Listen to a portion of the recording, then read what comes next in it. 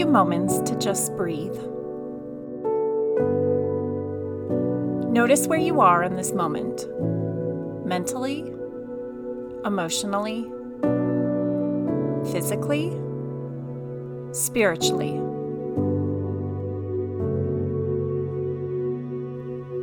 Breathe and notice, connecting to your inner self with kindness, curiosity, and compassion. You, just as you are welcome here. You are held by love, right where you are.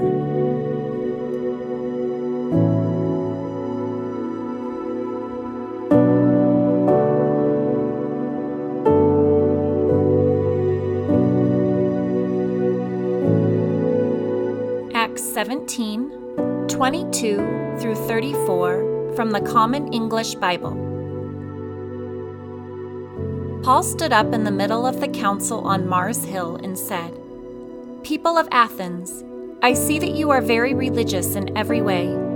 As I was walking through town and carefully observing your objects of worship, I even found an altar with this inscription, 'To an unknown God.' What you worship as unknown, I now proclaim to you. God, who made the world and everything in it, is Lord of heaven and earth. He doesn't live in temples made with human hands, nor is God served by human hands, as though he needed something, since he is the one who gives life, breath, and everything else. From one person, God created every human nation to live on the whole earth, having determined their appointed times and the boundaries of their lands. God made the nations so they would seek him, perhaps even reach out to him and find him. In fact, God isn't far away from any of us. In God we live, move, and exist. As some of your own poets said, we are his offspring.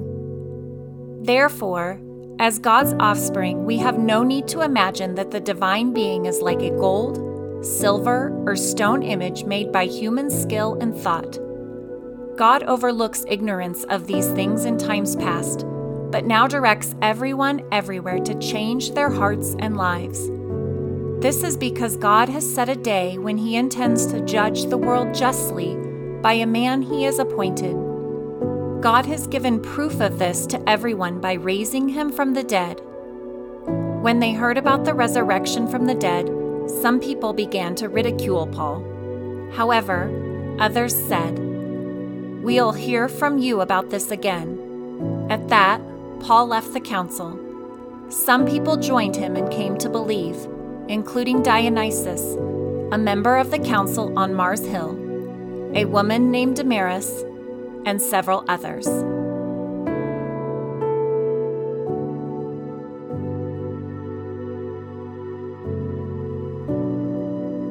What feelings or thoughts does this passage stir within you?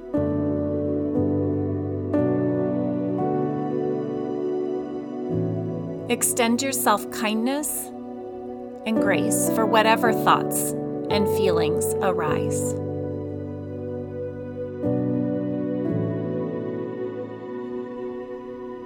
Breathe, staying connected to yourself and to love.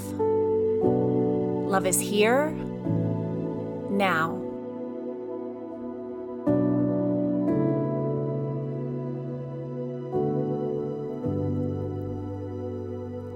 As you listen to the passage again, can you imagine yourself as one of the people in the assembly that Paul is addressing?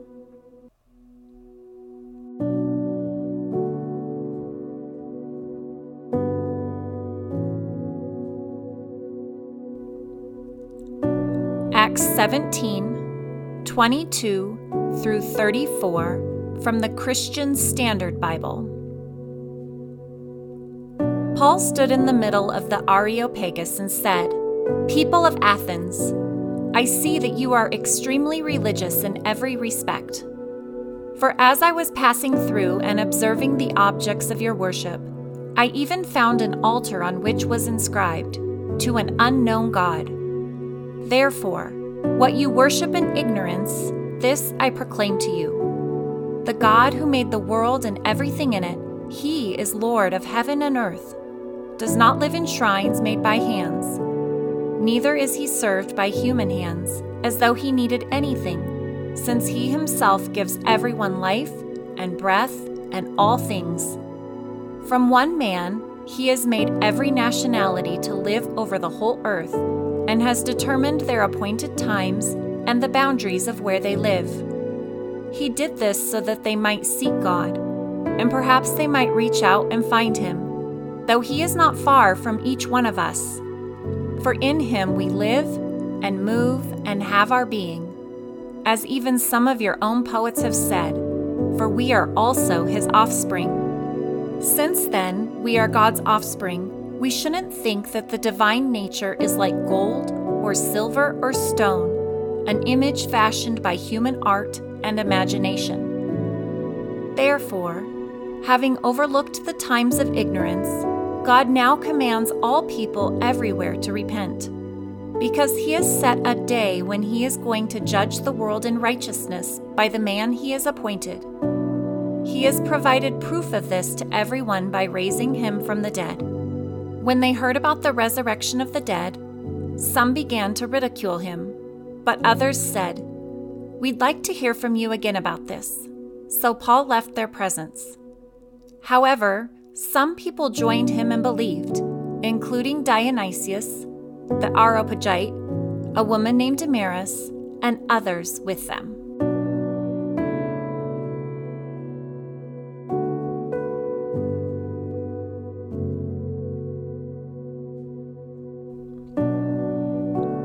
What are you drawn to in this passage?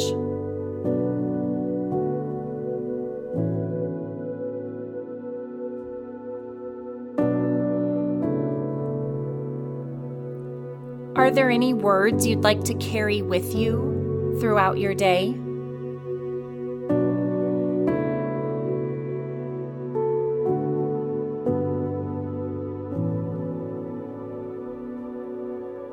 Where do you sense love in this passage?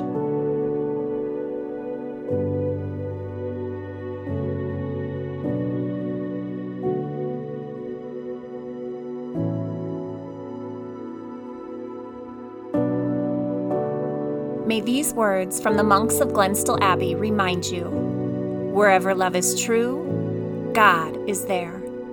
God is present here, now. The God who is love, present, living, dwelling around and in you.